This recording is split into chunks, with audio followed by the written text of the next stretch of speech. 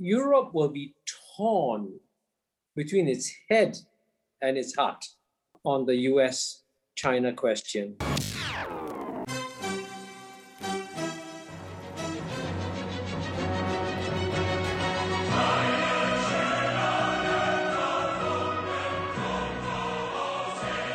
It was the rise of Athens and the fear that this instilled in Sparta that made war inevitable.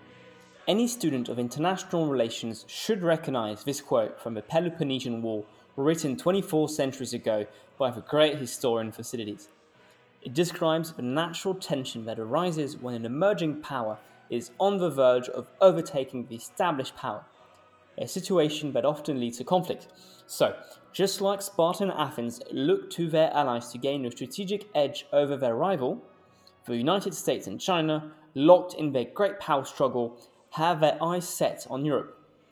Only last December, major tensions flared up across the Atlantic over the CAR investment agreement reached between the European Commission and China. Europe is thus, once again, a geopolitical playing field, but it remains to be seen if it can be a geopolitical actor on its own right. Where should Europeans stand in this great power conflict between the US, the historic democratic ally across the Atlantic, and China, the EU's main trading partner? And could this be an opportunity for Europe to build its own strategic autonomy? To answer those questions, we have with us two seasoned diplomats and scholars, former French Foreign Minister Hubert Védrine and former Singaporean Ambassador Kishore Mahbubani. But before we go, and common decency needs you. If you find this show interesting and happen to like us enough to come back every week, we would love your support.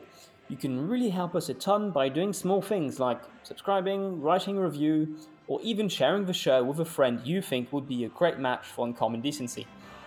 Now, onto the show.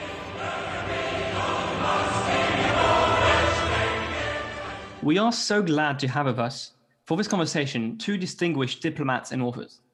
On one side of the line, we have Kishore Mahbubani. He's a veteran Singaporean diplomat and served as president of the United Nations Security Council from 2001 to 2002. He's currently a distinguished fellow at the Asia Research Center at the National University of Singapore and a prolific author with bestsellers such as Can Asians Think? Understanding the Divide Between East and West. And your latest from 2020 has China Won? The Chinese Challenge to American Primacy. On the other side of the line, we have Hubert Védrine from France. He's a former diplomatic advisor to late President Mitterrand and a former Minister of Foreign Affairs from 1997 to 2002. He's an important thinker of foreign policy in the European landscape, and we owe him concepts like that of the American hyperpower. He's an equally prolific author, and he just recently released Dictionnaire amoureux de la géopolitique and wrote the preface of a French edition of Professor Mahbubani, Has China Won? Thank you so much to the both of you for coming on Common Decency for what I hope should be an important conversation for how Europeans should handle the Sino-American rivalry. Before we begin determining a strategy for Europe, I think it is important to identify the key motivations of these two great powers. Let's begin with China. Is China a revisionist state which would be comparable to the USSR in the early Cold War? Does China seek to impose its model internationally? And perhaps should Europeans accept that we are reaching the end of a Western-dominated parenthesis of history and adapt accordingly, Professor Mahbubani? Well, I thank you very much for inviting me, and I want to thank Minister Védrine for writing the preface to my book, Has China Won? It was a great privilege and honor. I would say China is not a revisionist state. China's political behavior is conditioned by 4,000 years of Chinese history. And the Chinese political culture, the one thing the Chinese fear the most is chaos, or there's a Chinese word for it, luan. And so what the Chinese cherish after having suffered so much strife for thousands of years is order and stability. So China, by definition, because of its long history, is a status quo power that is going to try and preserve stability as much as possible. And the Chinese will not try to, in any way, change the world order that the West has gifted to us since 1945. Professor Vedrin, on this concept of the Western parenthesis of history, how do you think about the rise of China and the way we should react to it? Alors, moi, je pense qu'il y a deux différences. The two differences between China and the West, of course, I'm using the West in not as rigorous a meaning, but you know what I mean. First of all, there is this vision, as Professor Mahbubani has said, that China has had this long history behind it. The 4,000 years we're talking about are maybe a little bit formulaic, but what it means is that they have time on their side. They're not harassed every day. They can take their time to think. They don't have to deal with political social networks and constant ongoing information, and therefore they can think as before, the way Europe did manage before the current era. Okay. Alors, ma deuxième remarque, c'est que l'Occident est fondamentalement prosélyte. The West is fundamentally based on proselytism. It is obviously steeped in Christianism, even evangelization. Even if many people are not necessarily religious, it is permeating the way of thinking, which gives rise to a vision that is almost missionary of their role. And of course, there is this mix of their own interest and their mission, which is converting others, which can, of course, be antagonistic. This works well when the West is in a position of domination, but it cannot work when there is no longer this monopoly on domination. Obviously, if we look at the US, their calendar is very short term. We look at the mandate of obviously the president, but if we think about it, there will be the midterm elections in only 1 year, and China knows that. Obviously, whether the intention of both is a pacific coexistence or the dominion of one or the other remains to be decided. But China knows, and China has this superiority because it knows of the short-term calendar of the West. La coexistence pacifique ou alors de s'affronter, il y a un élément qui me paraît un élément de supériorité du côté chinois. Ils connaissent le calendrier étroit dans lequel les dirigeants occidentaux sont enfermés. Ils ont d'autres faiblesses, mais ils ont cet atout. I must say, I completely agree with the 2 points made by Minister Vedrin. The Chinese sense of time is very different from the Western sense of time. And, so they've, just give you one simple example. The world is suffering from COVID-19. It's a shock to the world. But the Chinese have actually kept very detailed records of 350 pandemics throughout Chinese history. So for them, a pandemic is nothing new. We've had it 350 times. And similarly, when Minister Vedrin spoke about the short-term horizon of the West, that's seriously is going to become a major structural challenge between certainly China and the United States, because in this big contest that is broken up between US and China, President Xi Jinping is looking at where the world will be 10 years, 20 years, 30 years from now. Joe Biden is only worried about the midterm elections in 2022, because if he loses the midterm elections, he's in trouble. So you can see if China plays the long game and United States plays the short game, China has a competitive advantage. Great. Well, moving on to the second question, and this was a very good way to kind of set up the tables for the conversation by outlining these core differences in the strategic thinking of the West and China, and if we try to zero in on Europe's role in this looming rivalry, I was hoping we could get perhaps some comment from both of you on how you see Europe's role in this geopolitical landscape. Do you think there's a growing debate in Brussels and European capitals about what role Europe should play, and that it should play a role, and that it should play a singular role of its own, that it sets according to its own principles and interests and values. And this is what President Emmanuel Macron has termed strategic autonomy. And on the other side of that debate, there's some people who are persuaded that in fact not, that Europe should still tuck towards the sort of the North Atlantic matrix of foreign policy. And I was hoping we could get perhaps some comment first by Minister Védrine on how he sees the challenge for Europe in this growing US-China rivalry, and then we'll turn back to Professor Mahbubani. D'abord, quand on parle de l'Europe, c'est toujours délicat, c'est un peu un mot valise. Est-ce qu'on parle de l'Allemagne, de la France, de l'Italie, ou est-ce qu'on parle des institutions européennes? Europe is a bit of a portmanteau word. Are we talking about institutions or are we talking about countries? But we've got to remember that Europe was not conceived at the time of the Marshall Plan as a strategic actor. And all the efforts that were made for the last 20 or 30 years, especially under French presidents, namely Monsieur Macron, to develop the strategic position have not led to much results. Obviously, the language has evolved, the intention has evolved, but ultimately there has not been this mental shock among populations that meant that Europe should indeed become a strategic actor. Instead, there's been a focus on openness, on universal values.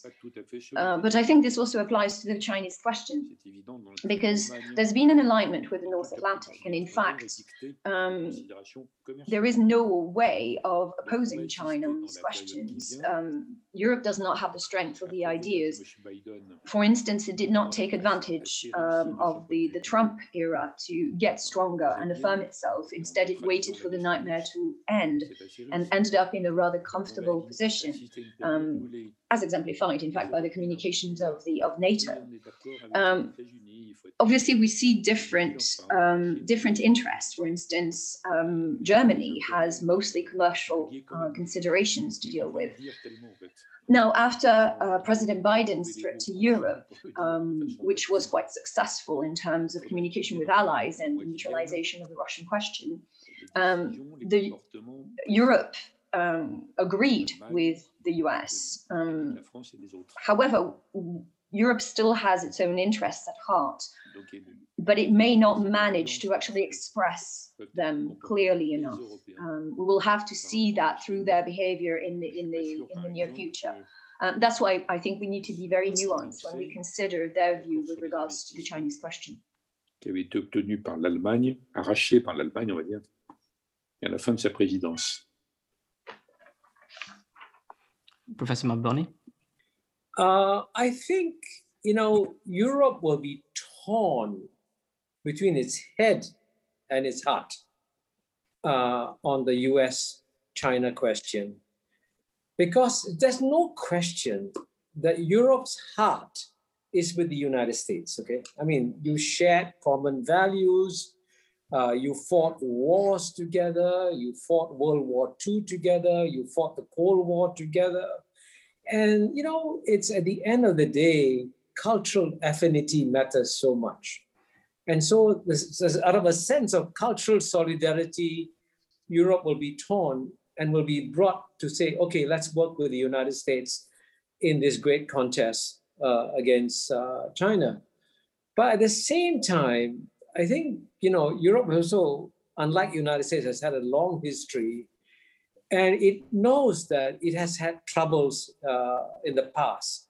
And the most important lesson that I think Europe has learned is that geopolitics is a combination of two words, geography and politics. And geography matters a lot. So, for example, the United States doesn't have to worry about the coming demographic explosion in Africa. It makes no difference to the United States. I mean, Africa's population in 1950 was half of Europe's. Today, Africa's population is more than double that of Europe. By 2100, Africa's population will be 10 times that of Europe. So if there will be a huge, how to say, I want to find the right words for this, okay? Politically correct words, okay? politically correct word to say there will be huge floods of Africans coming to Europe unless Africa develops, okay?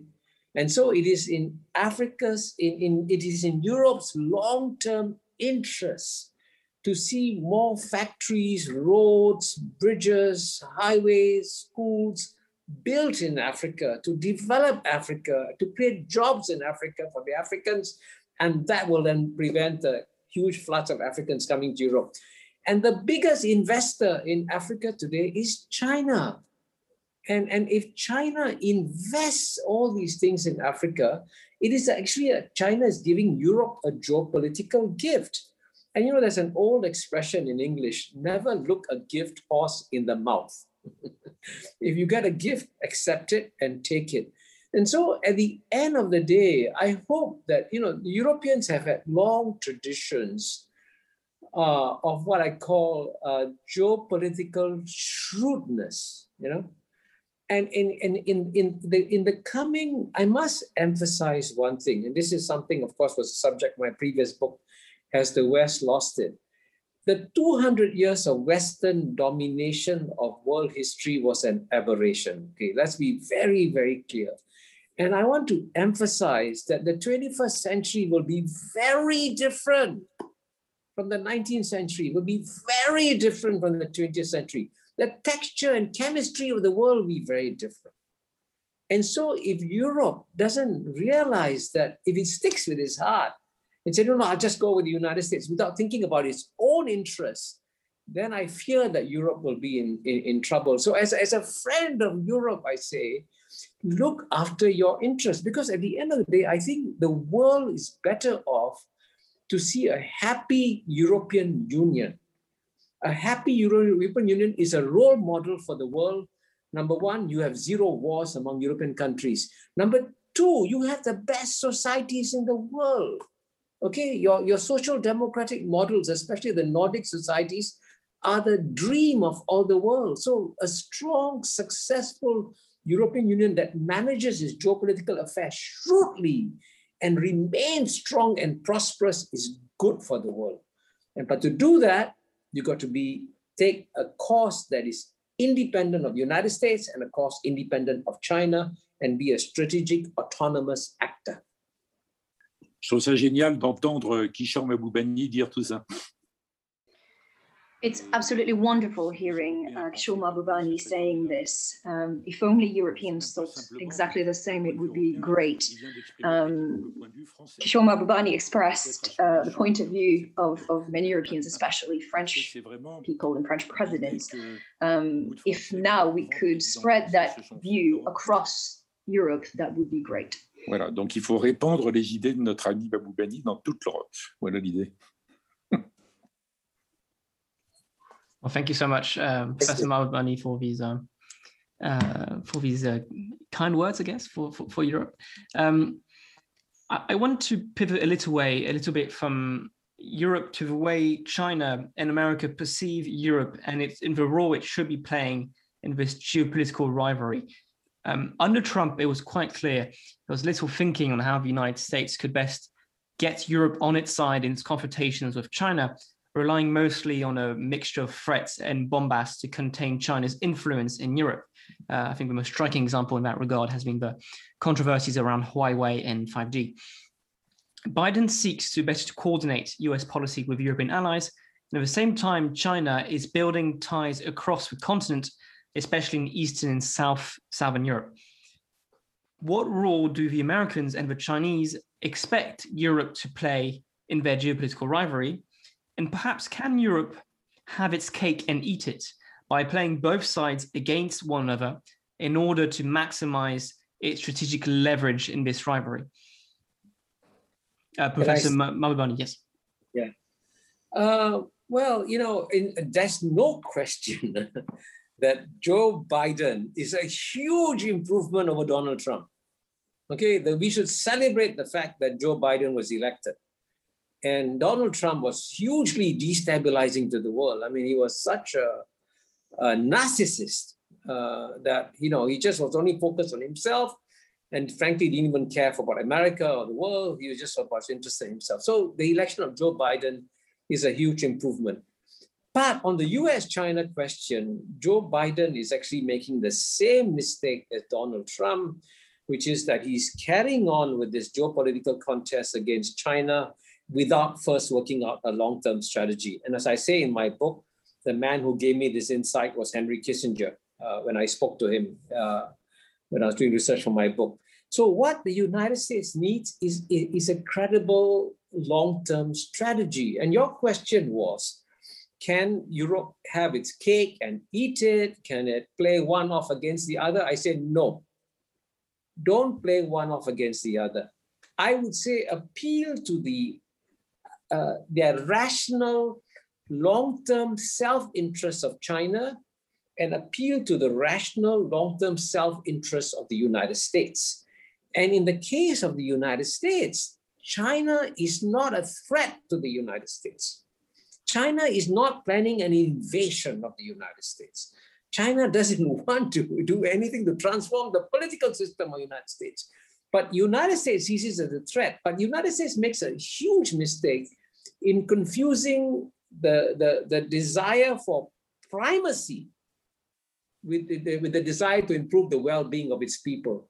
And the strategic choice that United States should make is it should take care of its own people, and primacy doesn't matter.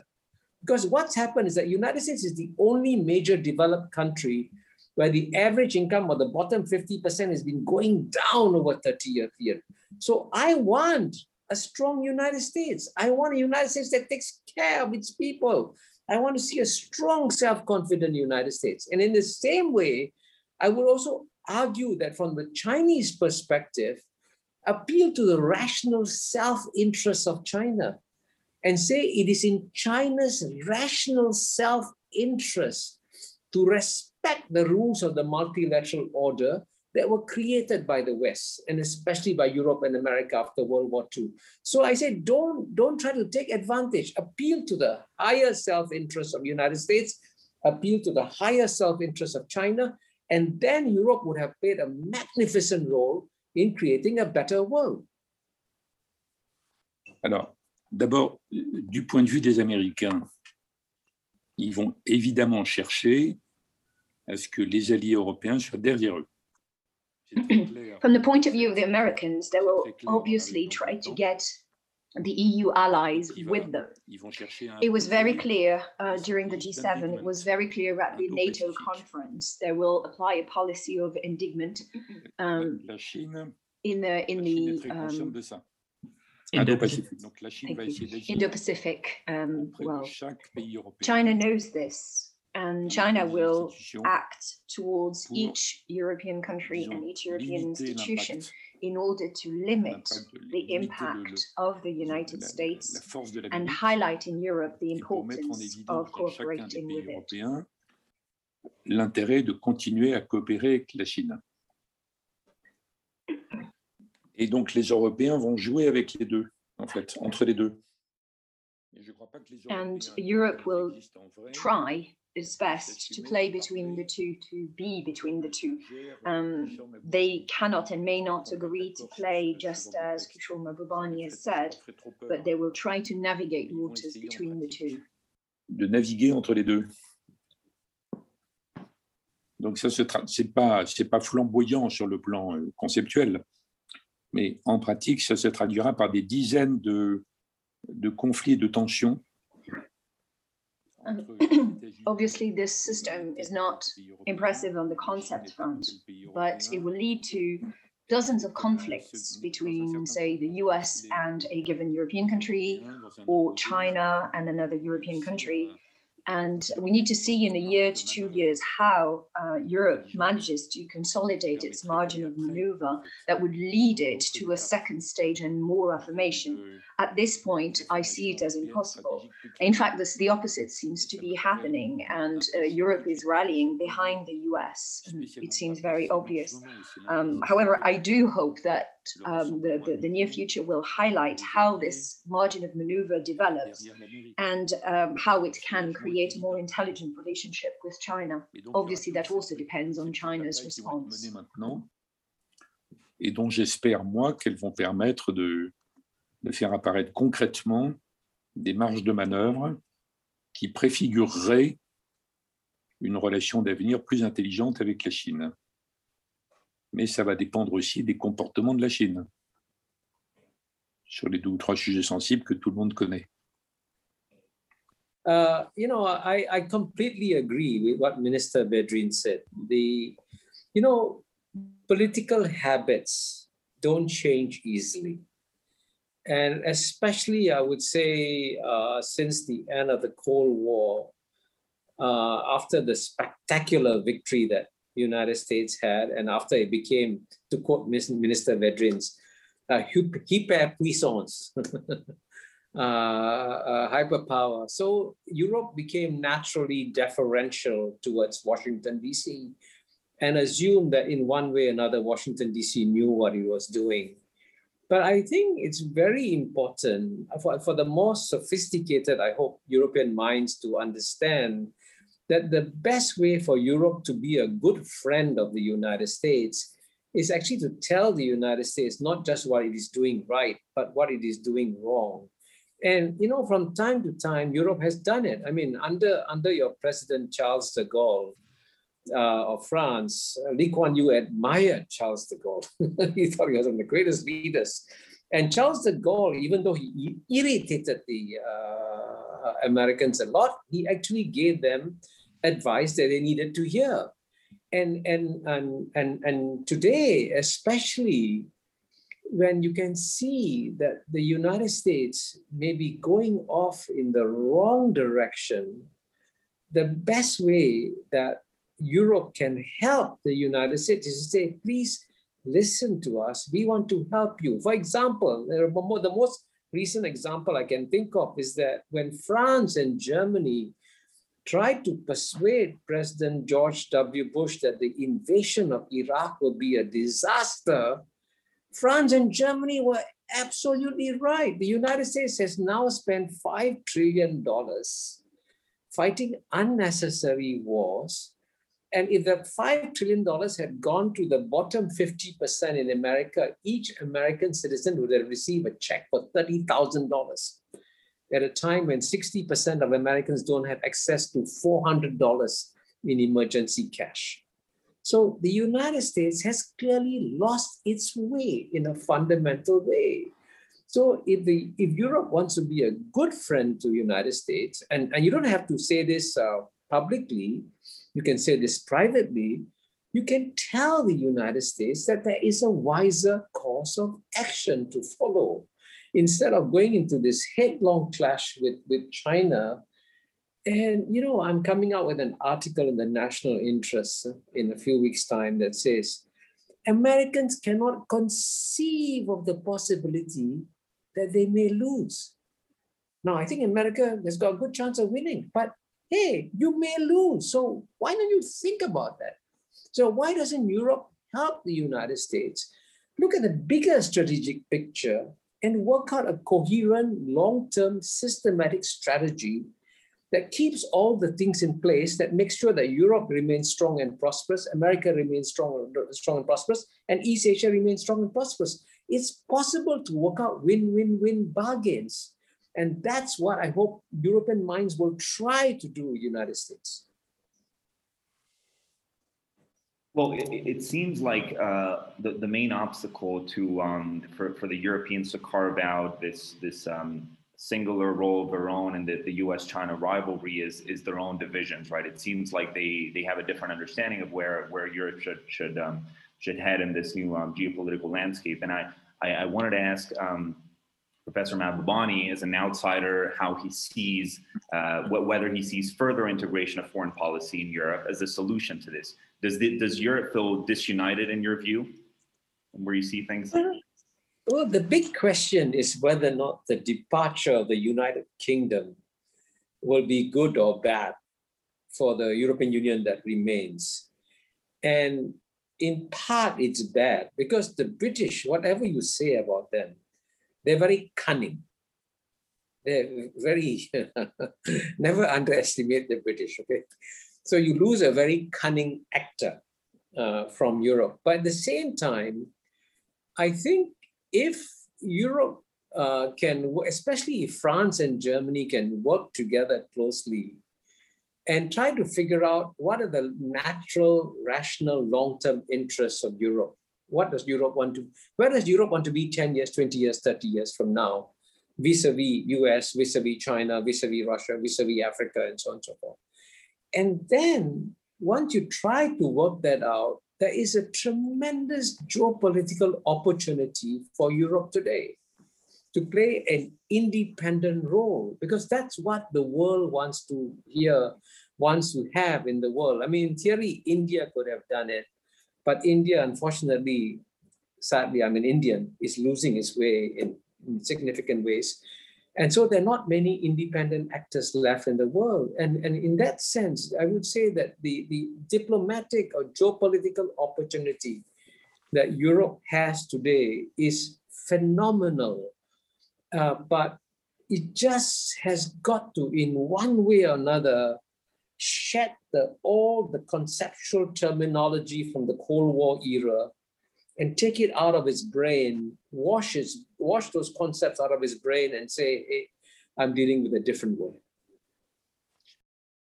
Mr. Minister, I want to bounce back on this question of European integration, because it seems that Europe, the continent of Machiavelli and Bismarck, is no longer capable of thinking in Machiavellian terms, and seems often very naive in the realm of geopolitics, with the EU long patting its back for being a vegetarian in the world of carnivores. Is there a real risk for Europeans not so much choosing the wrong policy in this age of great power competition, but not choosing at all and becoming a geopolitical playing field rather than a geopolitical actor? In other words, can Europe become Machiavellian again?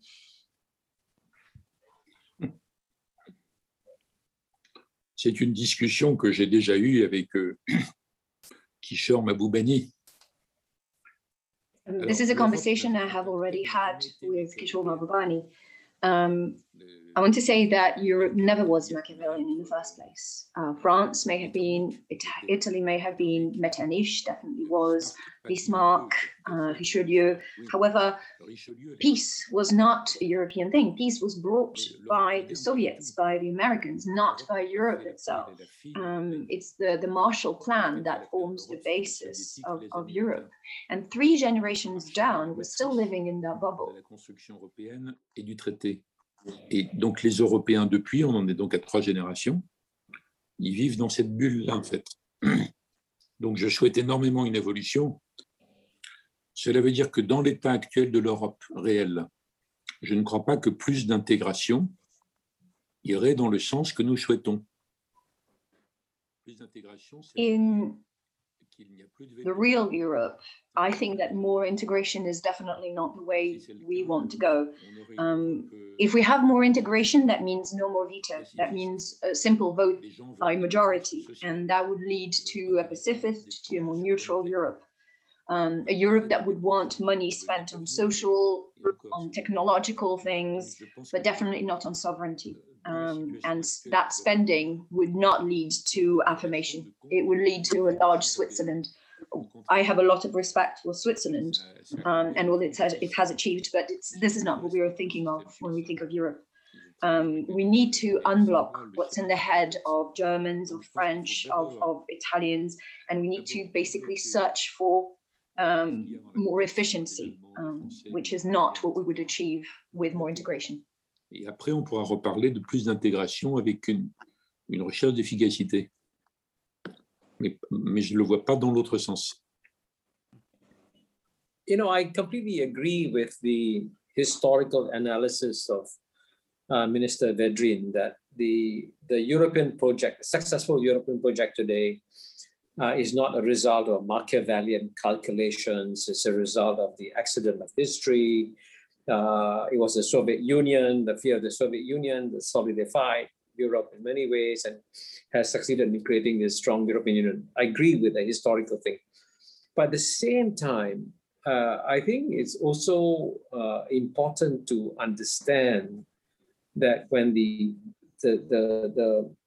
geopolitical circumstances that led to the successful Europe change, I agree with him, will have an impact on Europe too. And for me, the biggest, I as a European, the one thing that I would worry about 10 to 20, 30 years from now happening, by the way, is the rise of far-right parties in all of Europe. And I can understand, and I sadly, I'm going to stick my neck out and make a prediction, okay? That within Europe, you will see more Donald Trump figures emerging in Europe.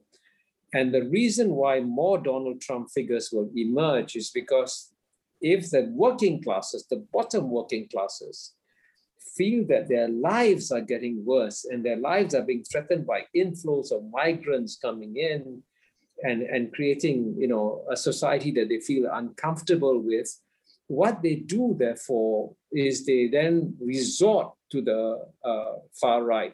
And there's a book out, by the way, by a man called Ivan Krastev. He wrote a book called The Light That Failed that explains how Hungary's Orban came about. And Orban, you must remember, is popular.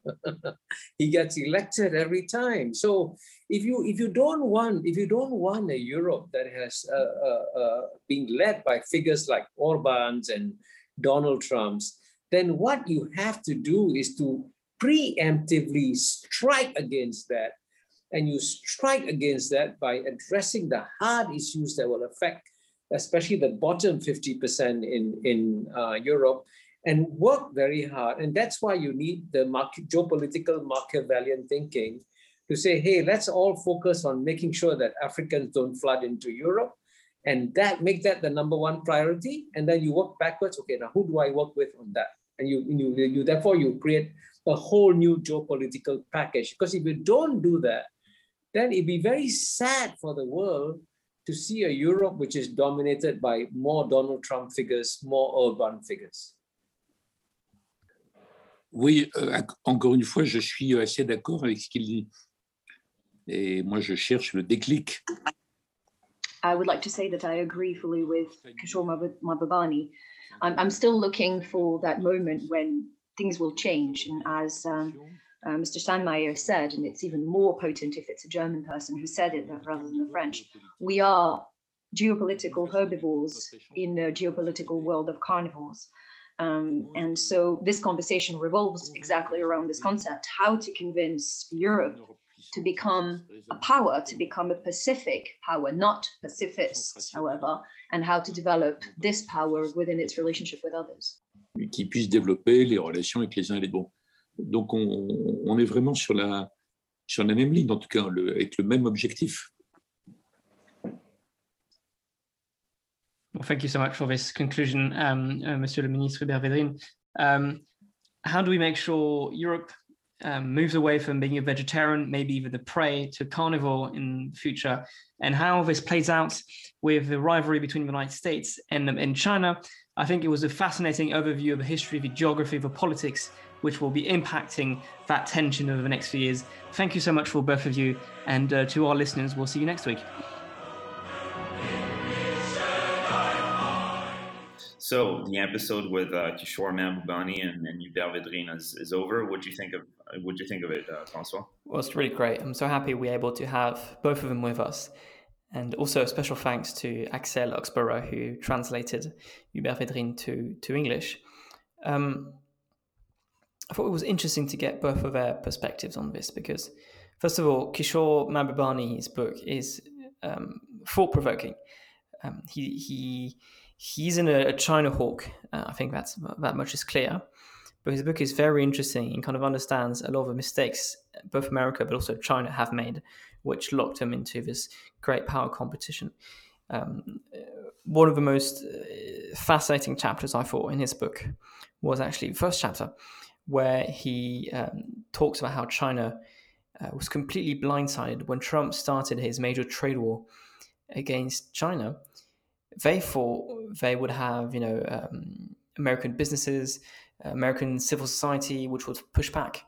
But in fact, American businesses and pretty much all the American elites ended up backing Trump against China in this trade war.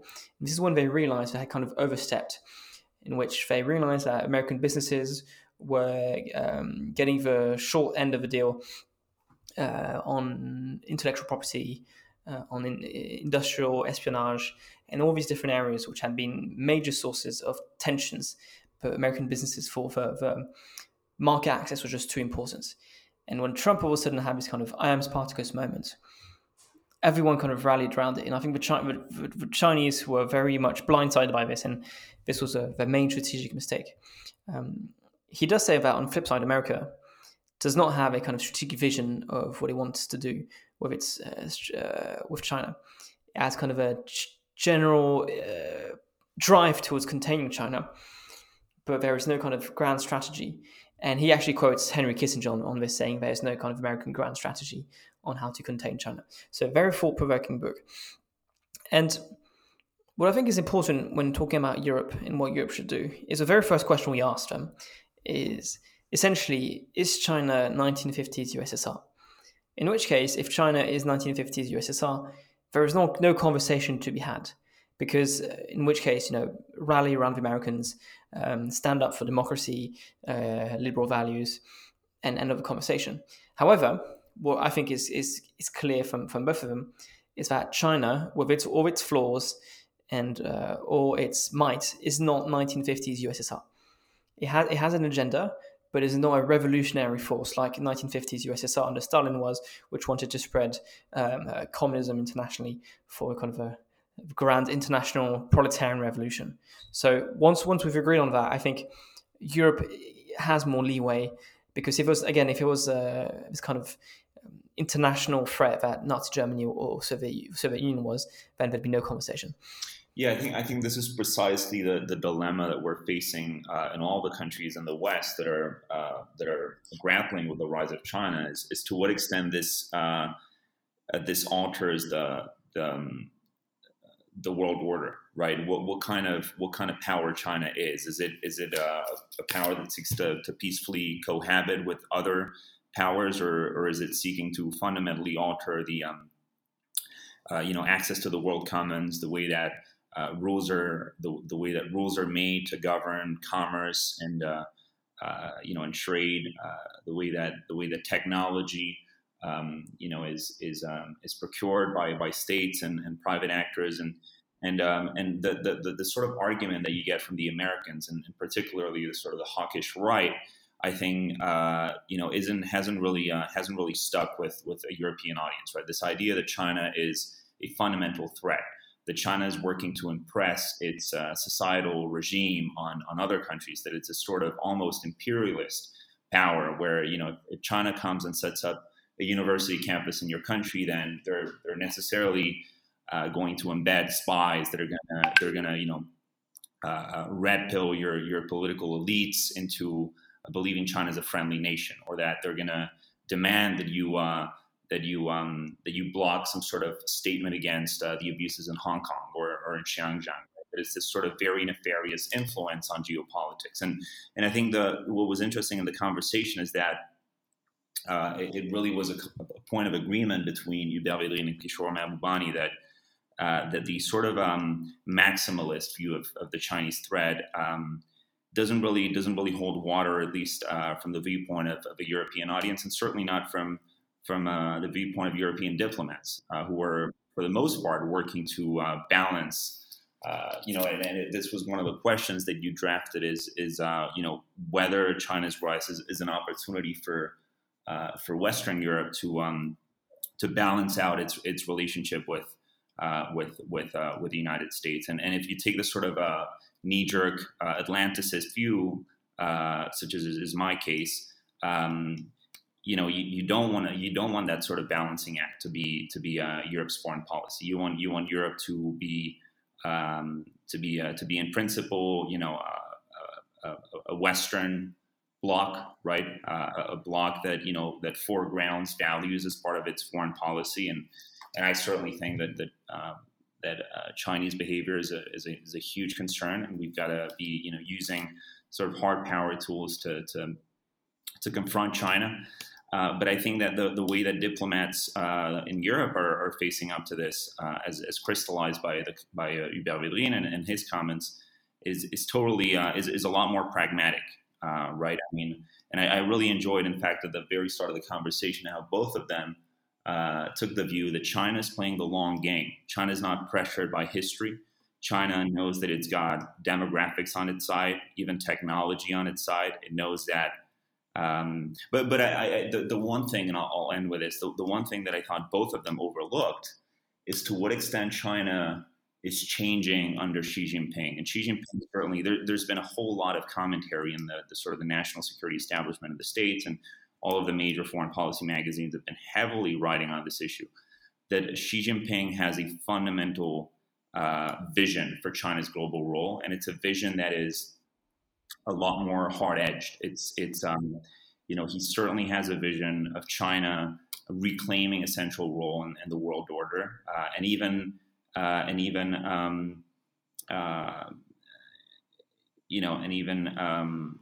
getting its when I say sort of there's almost like a victimhood mentality when you listen to the kind of the elites that surround Xi Jinping, and his official rhetoric is one that says, China was under Western domination for much of the 20th century, and yet now we have all of the engines of economic growth, demographic growth, technological advancement on our side. We've got wind on our sails, so to speak, and now this is China's time to rise and to shine. And the Western powers that are talking about values, they just use that as a self-interested cop-out to keep us from rising, right? To sort of keep our head underwater and constrain our emergence. So I thought that both guests actually sort of overlooked some of what the rhetoric of Xi Jinping actually shows, and this is a major pivot. I think China experts have spent a lot of time pointing to this, and it's conventional wisdom at this point that Xi Jinping is a more authoritarian leader domestically, certainly, and he's also incredibly more assertive by Chinese standards. This is no longer Deng Xiaoping's peaceful rise or coexistence. Yeah. You talked a little bit about history, and I think it's important to understand that not just from the Chinese perspective, but kind of objectively, China, with rare exceptions, has always been at least a regional superpower, if not a global superpower. It's something that is quite clear. Throughout Chinese history, there's moments of strife, internal divisions, where the country is completely inward-looking and infighting. But then there are moments where it is a humongous power, not just militarily, but culturally. And all the rest of the region is subservient to Chinese whims because it is just that powerful in the region.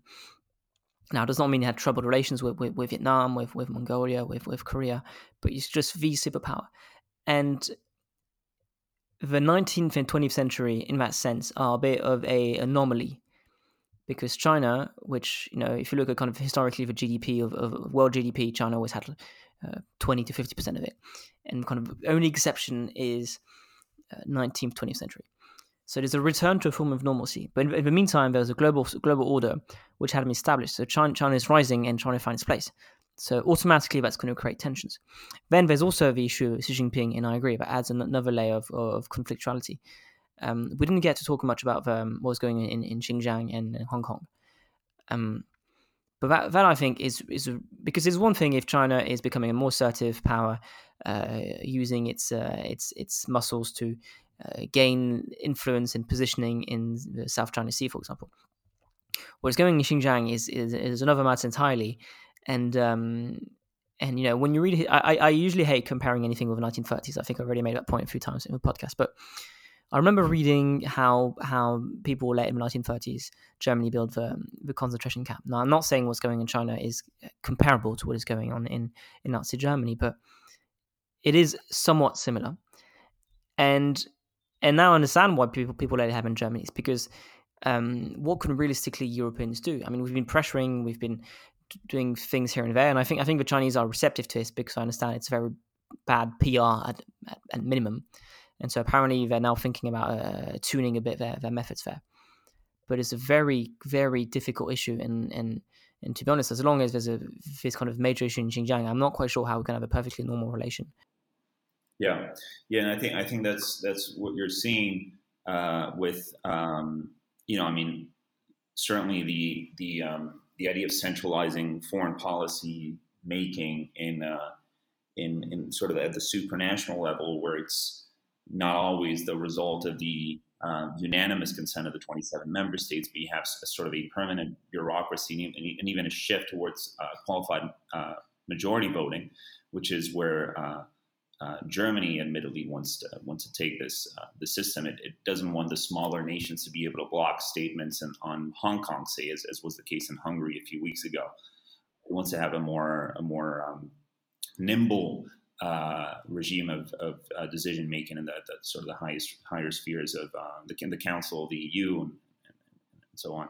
So that what you're seeing with the shift is not it doesn't necessarily equate with a tougher stance on China. In fact, we had an episode about the investment agreement with China, and as opaque as that deal was, it certainly you can't say that the fact that it didn't have to go through all the motions of the 27 member states voting for it, that didn't make it tougher on China. Quite to the contrary, it was kept under wraps from. Although I will say one thing, America has a tough rhetoric on China, but it is the EU which has ended its investment agreement with China, whereas the US, which basically has exactly the same terms with China, is maintaining that agreement. So there's a bit of a cognitive dissonance there, and I'm sure the Biden administration will be forceful on China and whatnot. But in the meantime, it is Europe that has done the heavy lifting. Yeah. Well, and the more problematic aspect of that deal, the comprehensive agreement on investment, was that it was rushed, was that it came at the worst possible time when an administration was waiting to be sworn into office. Joe Biden wasn't even able to sort of adjust his China strategy to the reality of Europe having an investment agreement. I totally take Minister Vedrin's point. Although I don't think that either a more supranational way of making decisions, or one that retains power at the nation state level. I'm not sure that either of those modes can be equated to a tougher or a softer position in China. I think at the end of the day, it all depends on how we've seen that it's also a very sort of corporate driven foreign policy. Specifically as it relates to investment and trade.